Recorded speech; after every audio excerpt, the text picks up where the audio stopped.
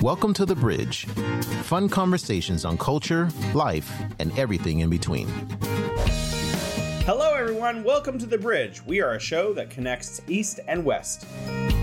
My name is Jason, and I'm originally from the United States in California, but I have been living in China for quite a while, and I'm now in beautiful Wuhan, China. Today with me is Alex. Hello, everybody. This is Alex Shi. I am from China, and I'm speaking to you from Beijing, China. Find us where you get your podcasts. If you like the show, then consider pushing the like button or giving us 5 stars. Suggestions, comments, anything you would like to share, email us at welovethebridge@gmail.com.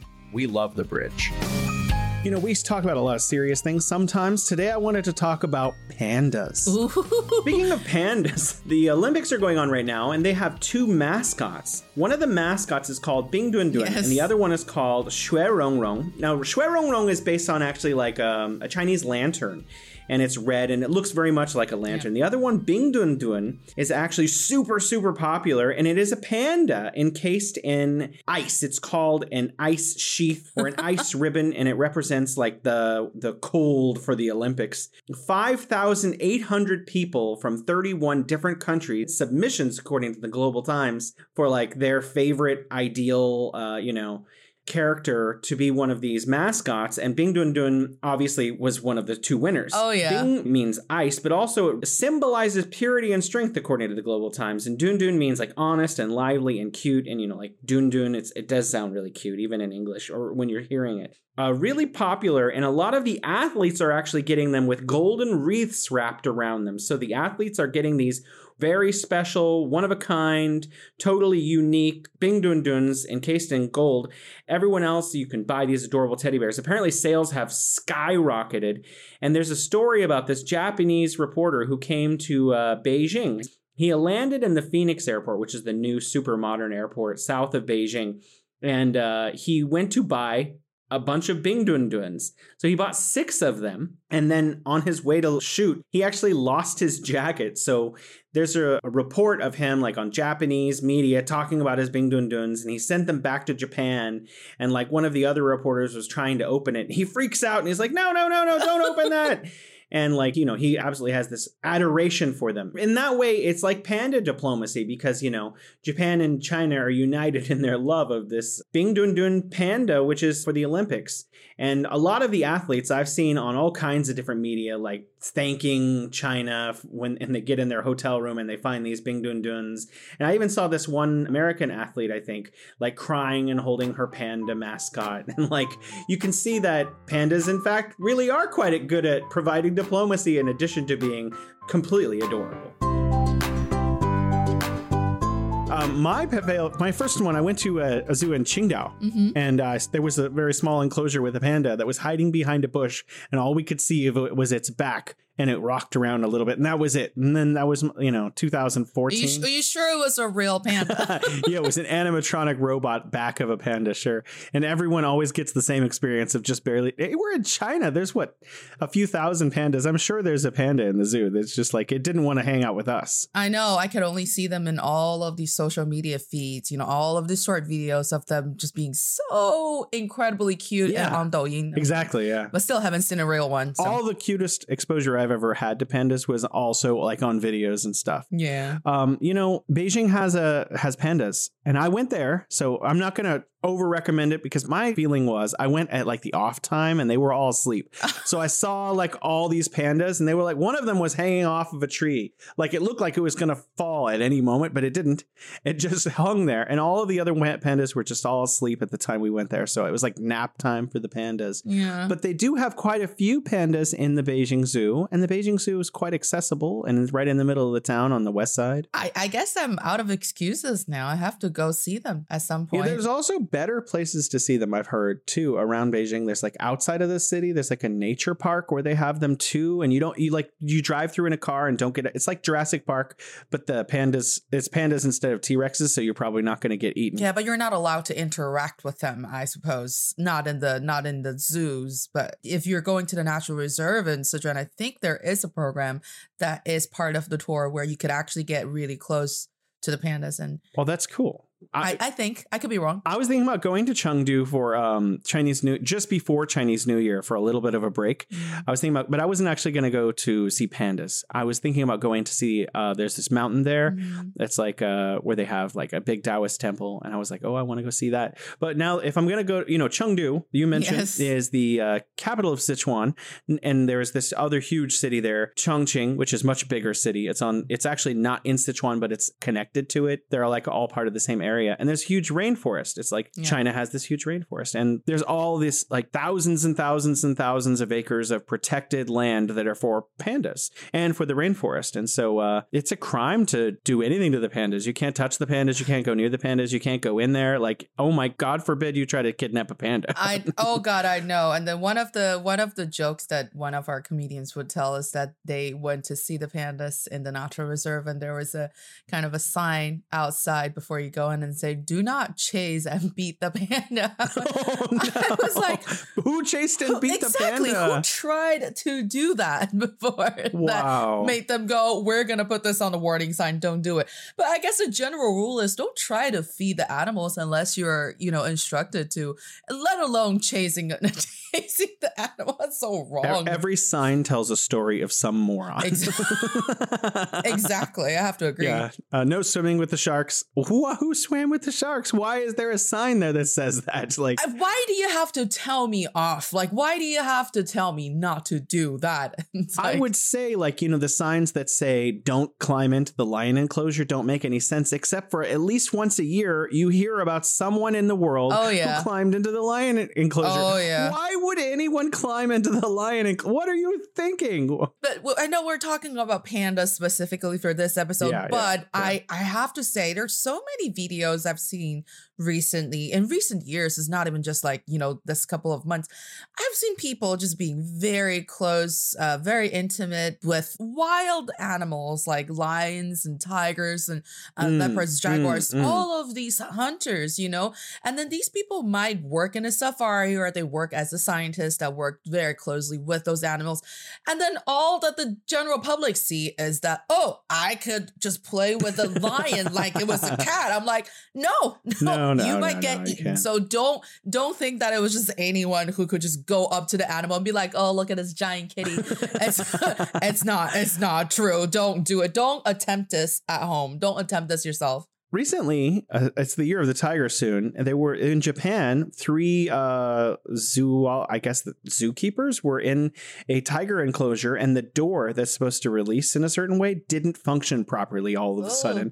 And the tiger, I don't know, I don't want to say, and I don't know all of the details exactly, but at least one of them is in the hospital, and I think they had to put the tiger down. So, oh God, even professionals can have mishaps with these kinds of huge superpower. I think it was a 400-pound, 10-foot long tiger. So yeah, it's not your cat. So yeah, that's not your like kitty cat. Yeah, you don't play with that. Nope.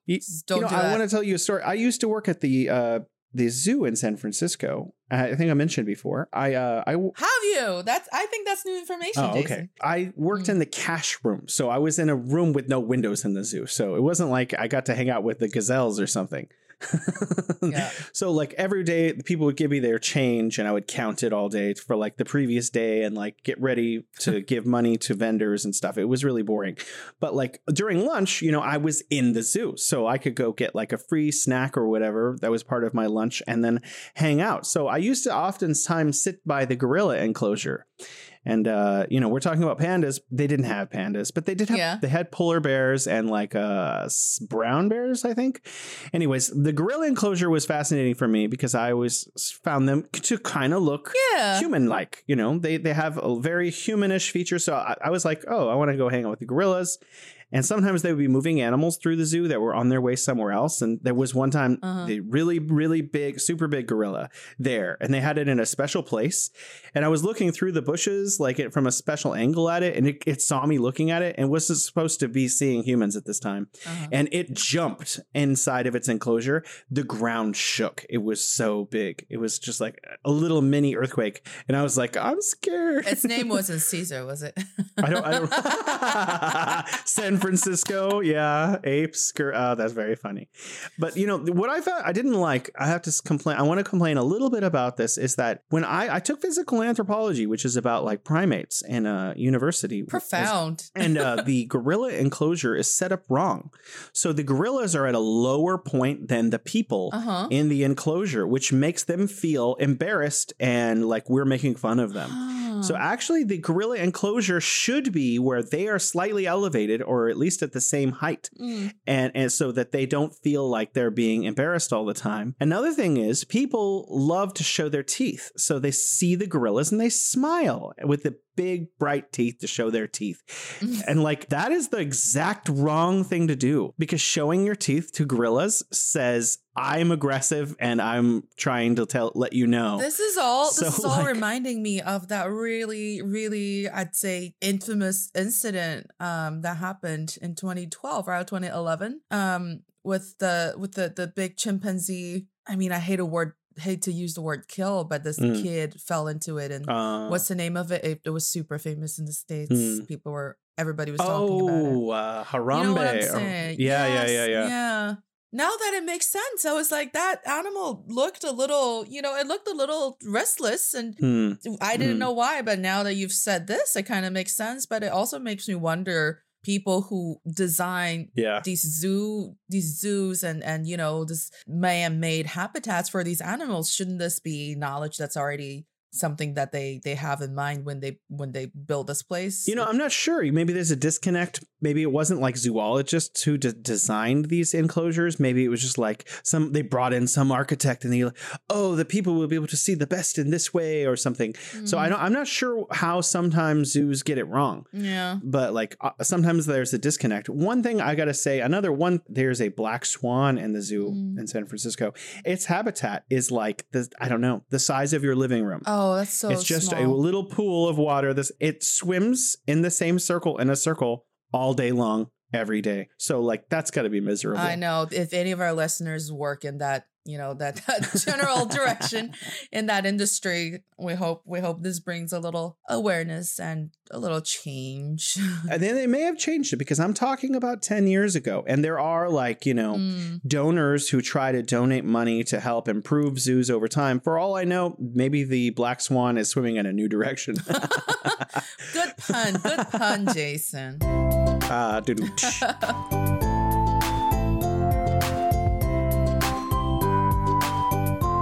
Pandas are less endangered now. Did you know that? I do know that there's a rise in numbers of pandas that are in this world in recent years, which is good news. Yeah, China has gone all out to try to breed them. And they have, so a lot of people want to deal with pandas. And I know a lot of foreigners who are in China really, really like pandas. And a lot of Chinese people love pandas. They're one of the most adored animals in the world, like dolphins or something. Yeah. Yeah, it's like one of the top cutest animals there are. And in order to actually work with them in an official capacity, you need like a PhD in pandaology or something. I remember the first time I saw like the job opening of a panda caretaker was in the States. I was still, doing my master's degree, and one of my American friends was like, Alex, is this real? Is there an actual job in China where you could go take care of pandas? I was like, yeah. And then back then I didn't know what that job would require. And I was like, oh, that would actually be a pretty dope job. You just go and play with you'd play with pandas and they're just like, chubby little dolls. And then I was like, well, you have to know them. You have to know other animals. You have to know how natural reserves work. And like you said, you might need a PhD, and then you probably have to be very good at English as well. So it's like, these are national treasures of China. Not anybody could just go and become the caretakers. You're basically their nannies and their guardians. Have you seen some of the caretakers in their costumes? If you could, I am nodding my head so profusely. Oh, but that's so cute. Because they dress up as pandas. I think they do that for panda babies, right? Before they... I think that's to make them feel not as out of place. But they also look really weird because they look like a humanoid form. They're not fat, like these people are like, they look like they're in a panda costume. And I'm wondering, do the pandas think does this human think he's pulling one over on us? Or do the pandas think, well, that panda really needs a snack? Or it could be the case where, they put on these costumes making themselves look like skinnier pandas so that the baby pandas could be like, all right, I got to eat. Otherwise, I'm going to grow up to look like that. And I don't want to look like that. Did you see his claws? They were like almost non-existent. What was wrong with that panda? He has no belly. Yeah, so they go all out and to take care of, they're breeding them. They're really taking care of these pandas. They're making sure that they have every resource imaginable. Some of them are introduced into the wild, but a lot of them are taken care of directly by people who are just, basically they're the most spoiled animals on the planet. That's what happened. They really are. Or we don't know what's going on in the panda's head, but in terms of how many people love pandas, I'm like, you guys don't even have to know the word popularity. It's popularity in panda world is just called being yourself. Yeah. Well, I heard someone once say that they're one of the least evolutionarily adapted species on the planet because they couldn't survive, like predators could easily eat. Actually, I was thinking about it, and I think it's the exact opposite. Yes. So because humans have become the apex predator on the planet, we're the most advanced, like we could do anything to the planet and other planets now. But what do? We take care of pandas and give them whatever they want. Winner. They're the winners. We've become their caretakers. We've become their servants to give them whatever they need, to fly them all over the world and to go adore them everywhere. They're winning against the apex predator par excellence on the earth. Yeah. Also, I didn't fact check this, but the theory I read was that pandas were migrating a lot in the process of history. Every time some extreme weather conditions happen, they would just move to a different place. That they're always looking for different ways to kind of survive, and China has become their final destination, and they have been luckily. So they came from somewhere else. That's what I read. Huh. America has its national animal is like an eagle, a bald eagle, right? Yeah. But China, it's like, is it a dragon or is it a panda? Sometimes I think it's one, sometimes I think it's the other. Dragons are not something that everybody has seen. So it kind of exists more like a spiritual totem for Chinese people. But pandas are like, we have those cute things in real life. Like they're here. Well, I think the Scottish animal, obviously Scotland is not its own independent country as part of Great Britain, but they have a national animal, and that is the unicorn. So you could have a non-existent animal as your national animal. You could be dragons, you could be pandas. Unicorns that's a little peculiar. I mean, why not? Sure, why not? Let's say, we also admire phoenix that also don't really exist. Yeah. I was reading about that, and I was thinking, I did a lot of reading about the phoenix. I was just reading, but not thinking. Well, hopefully. I'm just taking in information. Anyways, it may be an ancient animal that doesn't exist anymore that the phoenix is based on. I really wish we could know. And then the more we speak on this, the more I'm thinking, because I don't know if you read the recent study on dinosaurs, and there has been a school of thought that has been saying that dinosaurs actually didn't look at what we made them out to be. Like they were actually giant birds with feathers, which would be a phoenix. Yeah, some of them are. Yeah. Oh, now we're going way back there for the phoenix. But well, increasingly because of global warming, and I guess there's always a positive side to every negative side. Is that like a lot of places are the permafrost is peeling back, and we're getting more dinosaurs than ever before. Yeah. And a lot of them are being discovered in China. So there's a lot of places where places are melting, and we're discovering dinosaurs with more and more features than ever before because they've been frozen, and some of the skin and some of the exteriors are intact. Now. They're intact. Yeah. So we're learning a lot more about what dinosaurs really look like. And so some of them were more reptilian, and some of them were very colorful, and some of them had feathers. Yeah. Like giant birds. I think it's really interesting. I wish I was a kid again to relearn about dinosaurs all over. I know. I would love to do that too. When I was at Universal, I was like, why was I not a 5-year-old? That way I could be super interested in remembering the names of all of these dinosaurs and feel cool about it. I teach. So I do teach kids, but my kids are too young. So that when I teach them, all they're really learning about is like T-Rex, Brontosaurus, pterodactyl, like the top 5 or 6 most common dinosaurs. I don't even remember those 5. all I know is T-Rex and raptor. Oh, Brontosaurus is like a Brachiosaurus, but I think it's slightly smaller. That's the one with the little thing from their head to the back, the spikes. No. That's all. Never mind. I guess that was super far off. No, it's it's another 4-legged one, but it's a really big one. The one you're talking about, I forget what it's called. Stegosaurus. It's a Stegosaurus. Now you're just showing off, Jason. Well, I teach children, so my brain has been refreshed because every week or two in my school we change our topic, and like when you get to dinosaurs, you just see these faces. What? It's Dinosaur Week! Wow! And the kids are so excited. Oh, I love kids when they play with dinosaurs. They're like, rah!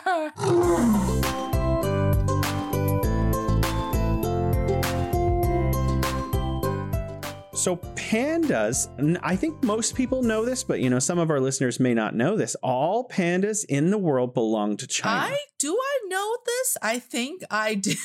So that means like if there's a panda, for example, the one we were talking about earlier in Washington, D.C., Shaoqi belongs to China. And anytime China were to be like, we need Shaoqi for a breeding program or something, then it would be like, okay, we're going to set up a schedule and fly Shaoqi back to or wherever Shaoqi needs to go for the breeding program, because China has complete control over all of the pandas on Earth. And basically, this is called panda diplomacy. Have you heard this term? I have heard this term before, but this is more than, I think that's the only type of, quote unquote diplomacy that still sort of works. We had ping pong, diplomacy, but that was like over 50 years ago.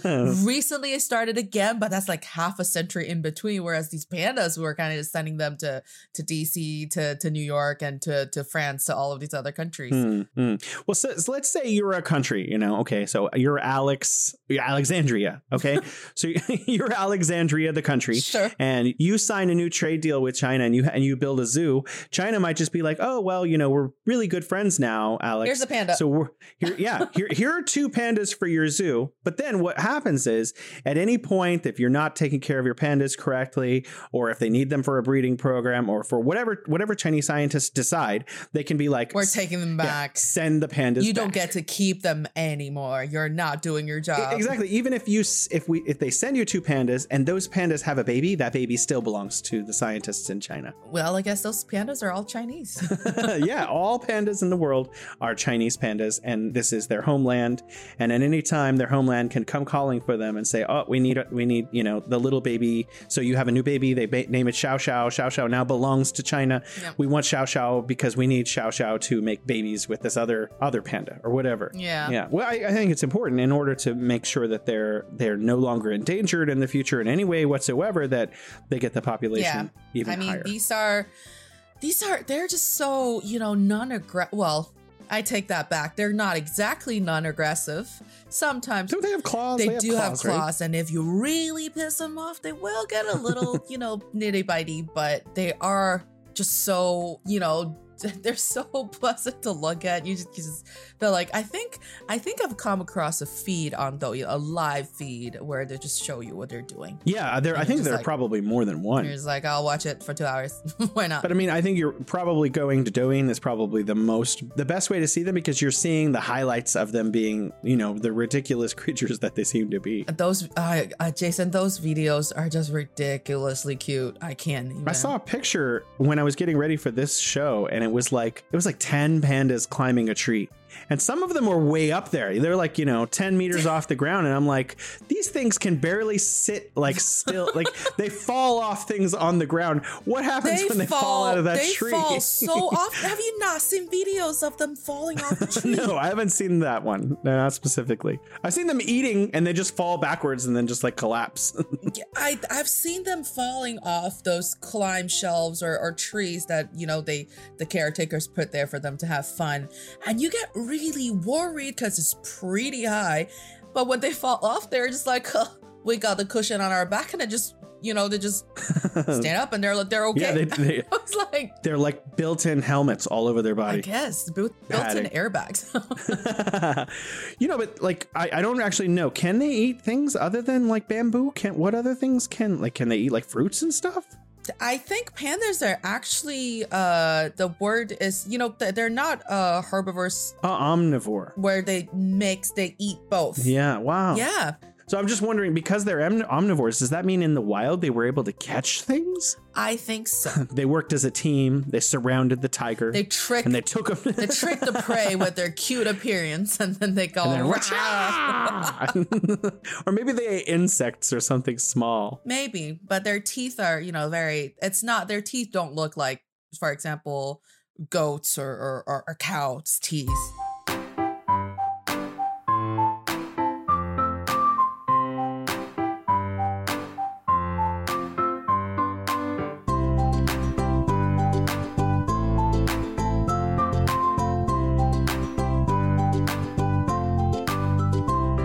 Let's change the topic really quickly about in terms of we're talking about really cute animals. The koala, the koala, right? Oh, yes. Which is not a bear. It's technically called a koala bear, but it's not a bear. Did you know it's like not related to the other bears? So what are they? Are they? I don't know what mouse? they are. I don't know what they are, but I remember being corrected and someone asked what kind of bears are not real bears, and I was like, "Oh, pandas?" And they were like, "No, pandas are bears. They're related to all the other bears, but koalas are actually not bears." That might come in really handy for my trivia. That might be a question. But you know what the Chinese name for koala bear is? No, they're called 树袋熊. They're called tree bag bears. Wait, 树袋diao. 树袋熊. Like 树袋. Oh wow, yeah. Okay, wow. Yeah, that's why. Because I'm like, I'm trying to think of this other. They have two Chinese names, and one of them actually might tell you that they are not a bear. So 树袋熊, the tree bear. Tree bag bear is one of their names. Tree bag bear.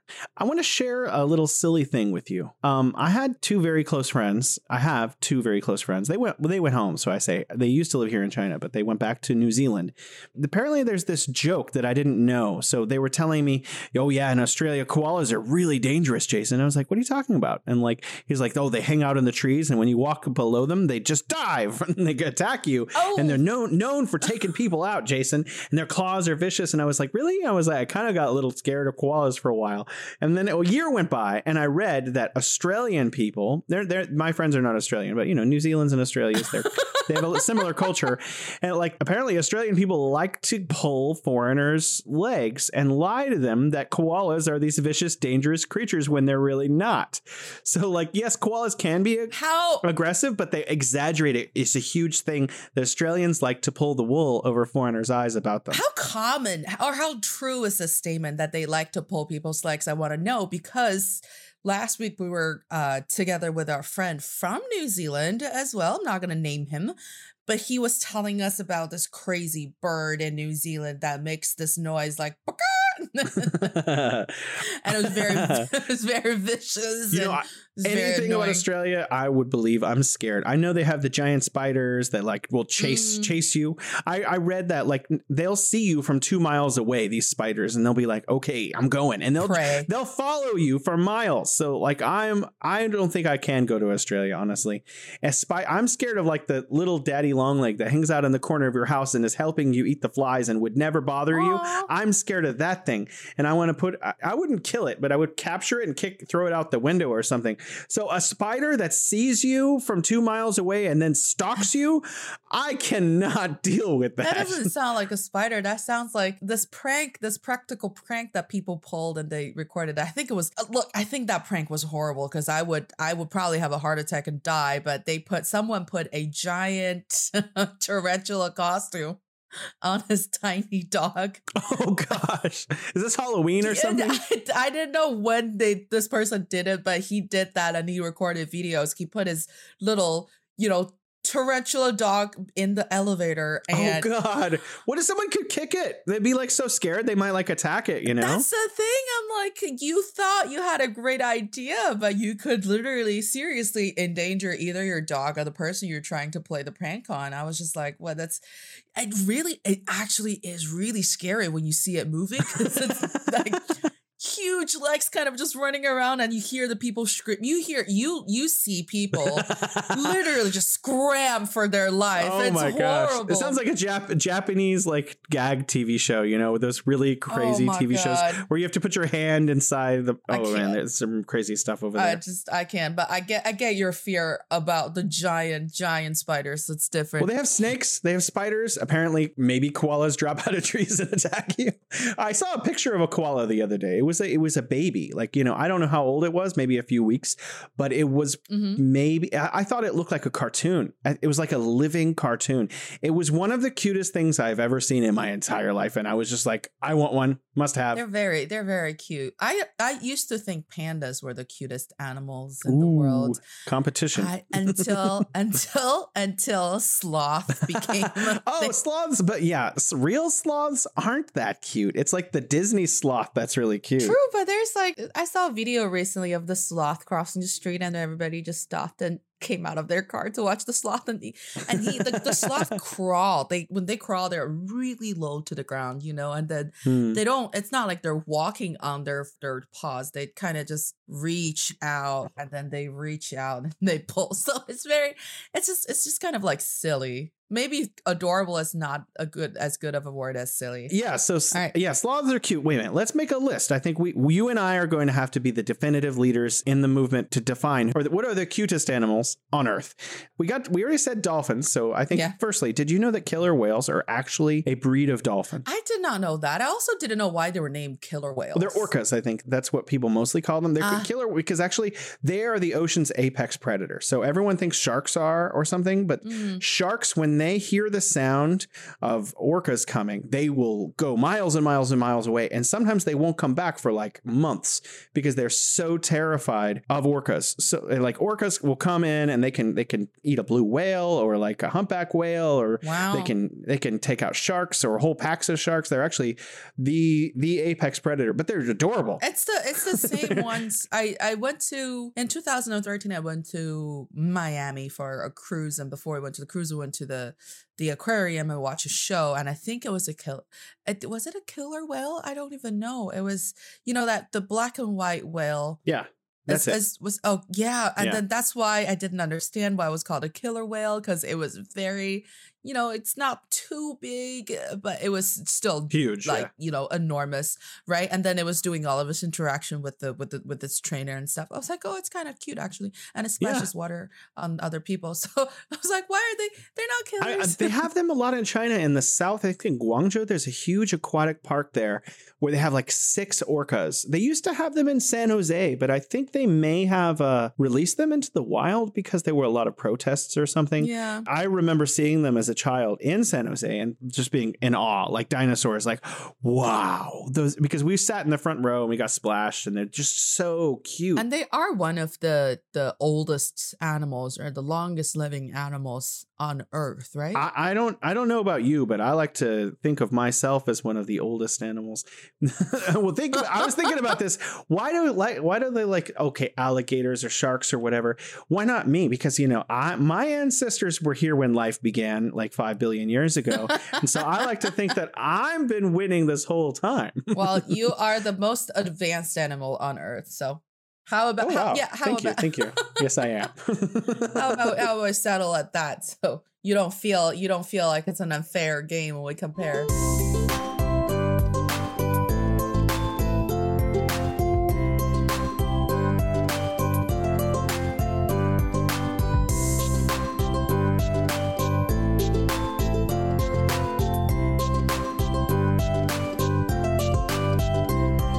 All right, so I've made a few choices. I went koala and I went orca. What animals? And you mentioned the sloth. What other super adorable, cute animals are there on Earth? Panda, koala. I like those tiny. Have you seen those? I don't know their names. I know they're all called crabs. But have you seen those tiny little crabs on the beach that just go into the sand. Yeah.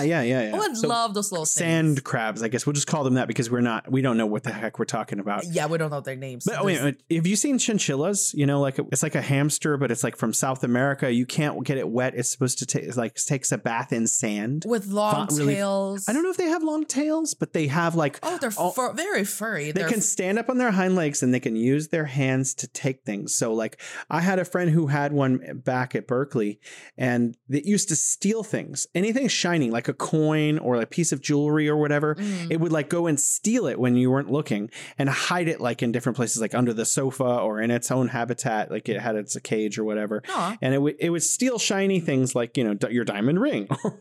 Oh, wow, this is mine now. And it would like go hide it. Oh, the chinchillas know what they're doing. They know what they're doing. I'm going to put them on the list. So wait a minute. Now, we started out with pandas. Now, has Panda made the top of the list? Is Panda number one, or has one of these other cute, adorable animals like? I mean, if we're talking about the animals not hurting anybody or not, stopping traffic when they're trying to cross the street, then Panda probably stays on the top of the list. Yeah, I was thinking that too. I think you mentioned you can get close to them. They're mostly inaccessible to everyone. You can't just go up and like with a chinchilla, you could go to the store, you could buy one. Yeah. Right. Or like with a lot of other animals, you could go see them in the wild and try to. Maybe it would be a bad idea, like to go try to touch a koala without being an expert or whatever. But you could do it because they're out in the wild. But like pandas are so well protected that you can't just go up to a panda and start petting it, because where would you go? And like the government wouldn't let you. And if you tried to, you might get a fine that you would never be able to pay back or go to jail for a significant amount of time. They're so protected that it's completely inaccessible animal. It's almost like a fictional animal because you could only look at it. The only experience you can have of a panda is with your ears or your eyes. I've also, this is something very random, but I just thought about it. I was thinking about it like a while ago. It's like, I like how pandas have this, black eye kind of thing. And like, because how young Chinese people are working super hard and pandas kind of are a national animal. It's like, this is what you wanted to be. Like getting all these dark eye circles or whatever from staying up late and working too hard, but it's still cute. They have the phrase in English, panda eyes, which means like essentially you're so exhausted that you have black rings around your eyes. Oh, I don't think I knew that. You can say, oh yeah, you have panda eyes, or like you wouldn't say it like optimistically. It would be like, yeah, you look exhausted. Yeah, totally. Like, yeah, go get some sleep. Exactly. Or something.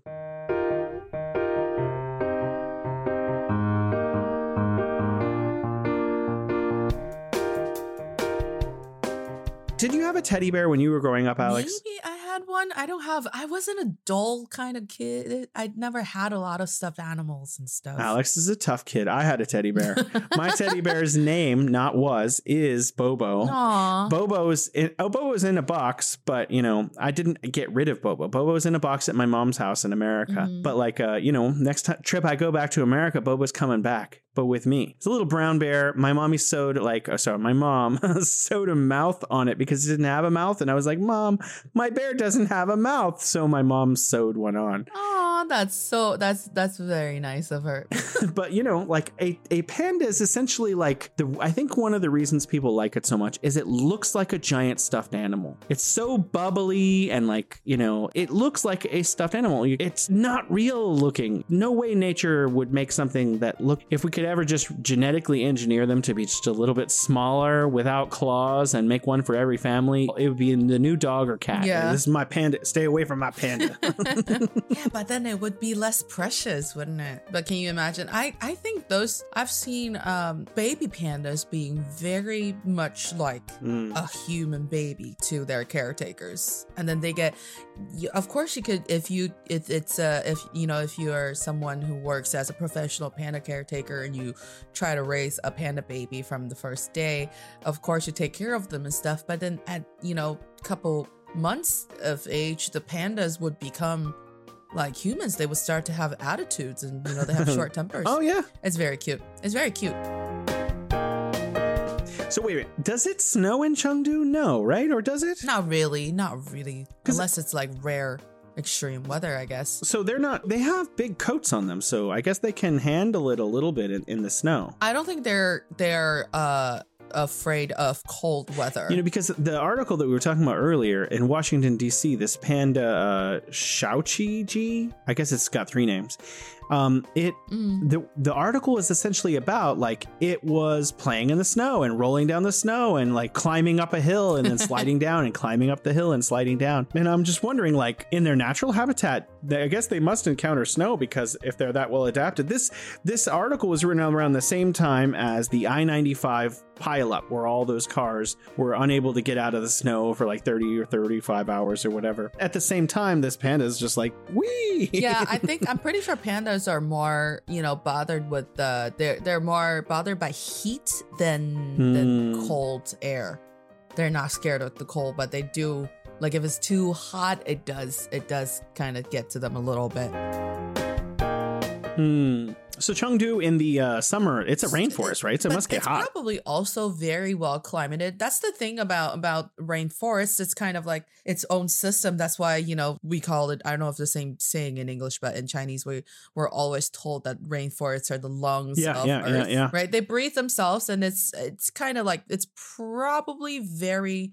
it stays moderate in terms of, weather and stuff within the forests all year round. It doesn't get too hot because if you're in it, I guess you're not going to be exposed to the blazing sun. One thing I remember at the San Francisco Zoo is they would bring out, I'm not going to say what animal because it maybe seems just scary to our listeners, but they would bring out frozen animals. Oh, what? For the polar bear. To eat? So they would take frozen animals in a block of ice and then give it to the polar bear so that the polar bear could rip the ice apart and take the frozen animal out and eat it. It was like a reward. They don't do that anymore, do they? It's not a living animal. It's frozen. I mean, think about it. If you have a penguin, you feed it fish, right? It's not like That's true. You don't give it like fish meal or something. That's true. These are animals, and some of them are like carnivores and they eat other animals. So that is absolutely true. It's just, I feel like it's the same thing with how we're okay with eating fish and smaller animals if we see the shape of it. But if it's bigger animals, like there's some things I'm like, no, don't present it to me. The whole. You bring up an interesting cultural divide thing, and this is something that comes up at my work all the time. And like in America, most food does not have bones in it. Like, yeah, you go to KFC, sure, you do have some bones or whatever, but a lot of food is just like the hamburger or the pizza or whatever. So like you don't really see a lot of bones and visceral part of the food that you're eating. But in China, oftentimes they just take a cleaver and chop up the chicken and like, and then they prepare it really well. It's delicious, but then like you're like eating around bones very often in a lot of Chinese food. And a lot of, people from like England and America are like, I don't want to eat this. Or maybe it's like, I'll eat it because I'm trying to be nice or whatever. But a lot of them would prefer to have their fish filleted before they eat it instead of eating around the fish bones.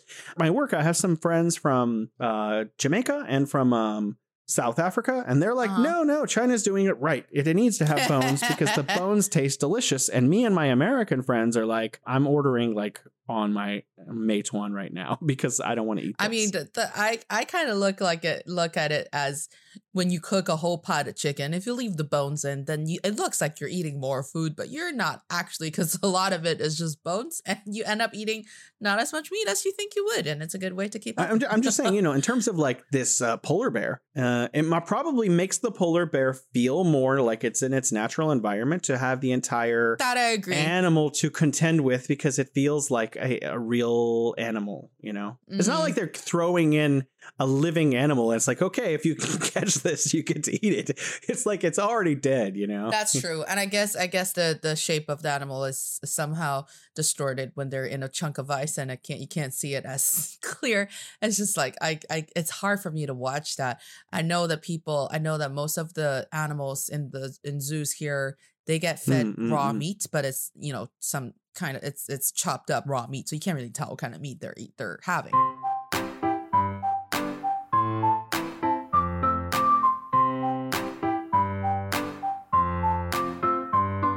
was wondering because, globally pandas are just thought of as these adorable animals and they're well beloved. And actually there's a title, giant panda. Yes, 大熊猫, big panda. There are two different kinds of pandas. So there are these things called little pandas, but they're actually not bears. They're not pandas. They just have this sort of nickname as little pandas. And I think they're endangered species as well. And they live closer to Tibet, I think.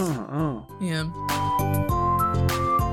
I did not know that. So there's giant pandas and there are mini pandas. Yeah, wow. Small pandas. But small pandas look nothing like giant pandas. Like Oh, really? They look a lot like raccoons, actually. Wow, I'm going to have to look this up later. This is news to me. This is something, they say you learn something new every day. I've definitely learned my new thing for today.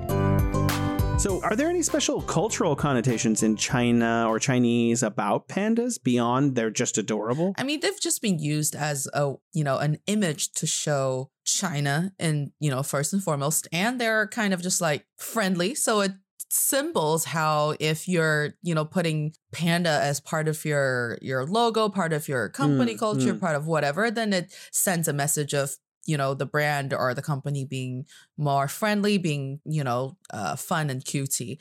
Other than that, it's just an animal that everybody in China pretty much loves. I want to veer off pandas just for a second. So there's this story about the 12 zodiac animals. Why isn't if the panda is like basically the national anthem of China, why isn't it one of the 12 zodiacal animals? They're above all time. That's a good question. And I think that question has come up before and had no answer to it. But it didn't make me feel ashamed enough to look up the answer. I'm not sure. It might be a timing thing, quite honestly. Maybe it's just that pandas are more well-known and beloved now nationally. Or panda became more well-known later on. Dragons really quickly. So in a lot of Western culture, dragons are bad. Typically, they're like something that shows up to the town in Europe and then starts eating people or burning stuff. And that is not really the connotation for dragons, is it, in China? Not at all. So dragons in Chinese culture come in pretty much one image, which is the king of the water, a king of the ocean, basically. That's what we say. In Journey to the West, there is, the horsey, the white horse was the son of the dragon the dragon king of the ocean. And so dragons in Chinese culture looked at as a, blessing because we are a very agricultural country. And our history was very heavily relied on, the development of agriculture. And then the dragons bring the water and, it brings rainfall from the water body that they reside in. So it kind of blesses people with food and abundance. So dragons are more looked at as this kind of a little bit of heavenly, if you will, kind of god that guards its people, and it's very authoritative, and it's usually a father. There's always some sort of little kid in Chinese mythology that belongs to this little dragon king of the ocean. Again, it looks different from Western dragons as well. Like Chinese dragons are these like long snake-like creatures with claws that are in the front and the rear end of its body, and it has these beautiful blanking on the word. I don't know, but this beautiful skin.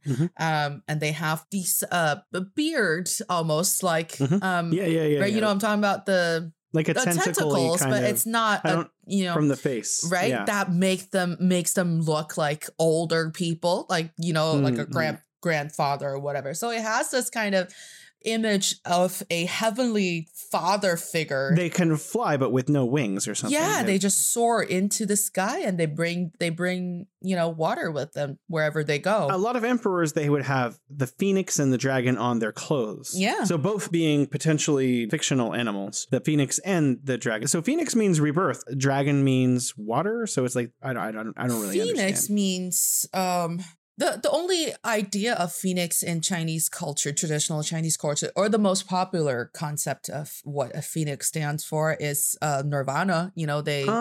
Right? They bathe in the fire. They bathe in fire, and they get a new life. What's the word? It's interesting because that is also in Western society, the phoenix and the rebirth. Yeah, it's a global phenomenon that this animal represents, like a rebirth or like fire, and it's really fascinating. And yet nobody really knows what it it looks like. At least the dragons have two, main representation of what people think they look like. We were talking about dragons. There's this Chinese legend about this animal called Nian that apparently came and attacked Chinese people in ancient times. Are you familiar? We all know about this. That's the kind of the origin of the Chinese New Year, the Spring Festival. Yeah. And some of the customs of celebrating New Year's, the Chinese New Year. And then the most famous one was playing firecrackers. And, the folklores go that it's because people need to drive away. They need to scare away this Nian monster, because this Nian monster eat the crops. The Nian monster would go into people's house and eat the food that they have just harvested, the crops that they just harvested from their their land, with their hard work, where they have to prepare for the whole winter, and then Nian monster would just come in and eat all of that. So people need to just drive them away, and that's why we play fireworks during Chinese New Year. Wow, I have a children's version of this that I read to my kids. Ooh. And it was very similar to the story you just told, but it also included wearing red, because apparently the Nian is scared of the color red. I mean, this just sounds like a bad animal.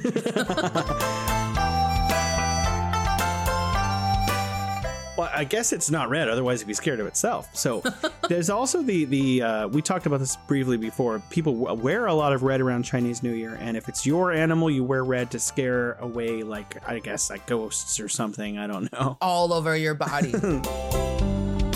So is Nian a dragon or something else? Nian's not a dragon. I'm pretty sure it's not a dragon. There's no way. There's no bad dragon in Chinese culture. So Nian's just a monster. It's just a monster that no longer comes to bother us anymore because we have scared it away. Huh. So are there ancient references to pandas then? Not that I know of. And I'm now that you asked me, I'm trying to look up what Nianzhou it really is. And it looks more like, well, there are all kinds of different illustrations of what a Nian monster looks like. And it's kind of like, a hybrid of a lion, a dragon, a giant hippo, and spiky stuff, and it has wings. I don't know. China loves hybrid animals, like ancient Egypt to a stomach. You see all these huge lion-like or tiger-like animals all over, protecting businesses, but they're not tigers and lions. They're this part of that. Their bodies are made of different things. Yeah. So they're mixtures of what's the Pichot? You know the Pichot, right? Yeah, of course I know the Pichot. The Pichot is a mixture of 4 or 5 other animals to make up its body composition. So it's like a dog, dragon, lion, something.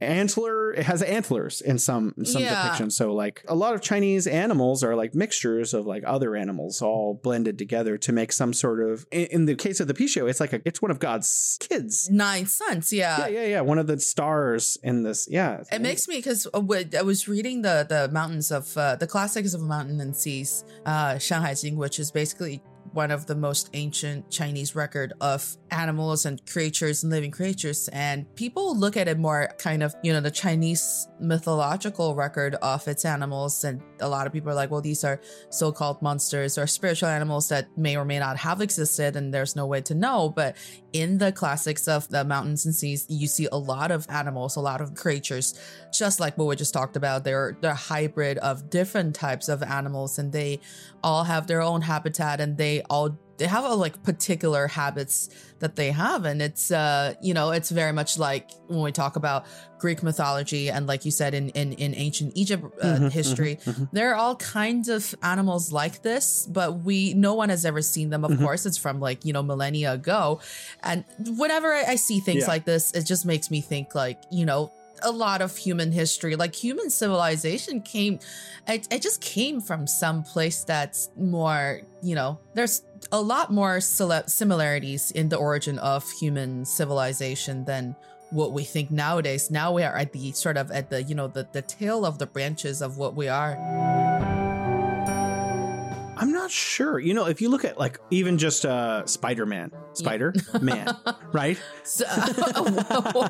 Whoa, mind blown. I know. Okay, so actually I was thinking about China has these 2 snakes, these lady snakes that become women, and they're also snakes. There's a white one and a green one. Yes. Right. And they're really famous in some of your myths. But there's actually also in Egypt, her name was Wadjet, W-A-D-J-E-T, Wadjet. And she was sometimes had the face of a woman and the body of a snake, and sometimes had the body of a woman and the face of a snake. And she was famous in the Lower Nile. Later, she just became the snake headpiece. So when they're wearing I guess pharaohs were wearing the headpiece, they would have the snake on the front of their forehead. And that is Wadjet. So like in China, they had the ancient snake women, and in Egypt, they had ancient snake women. So, you know, it's kind of like universal across all these cultures. Yeah, there's a lot more things in common. Yeah, similarities. Our ancestors were thinking more alike than we do nowadays. That's just Spider-Man's popular in China. Something to ponder on. It is. What is the Monkey King? Is obviously not a monkey. It's like a monkey man monk. It's a monkey man and god. Yeah, and it shifts. You know, it shape shifts to all kinds of things. And that's popular today. You know? It's not like it's just that was something ancient. This like 2 of these movies come out in China every year. It's like constantly. That's true. There's always a Monkey King movie that comes out. What the Japanese invented Godzilla. This is not a real animal. So I think this is a continuing tradition. People Socrates once times was trying to define imagination. And he said, you have the idea of a mountain and you have the idea of gold. So now you can have the idea of a golden mountain. So like all people like, I know a dog. Yep. And then I know a bird dog. I know an apple. I know a pen, an apple pen. Exactly. That is all the time we have for today. It's always a great pleasure speaking with you, Alex. Likewise, Jason. Talk to you guys next time. We'll see you next time. Bye-bye.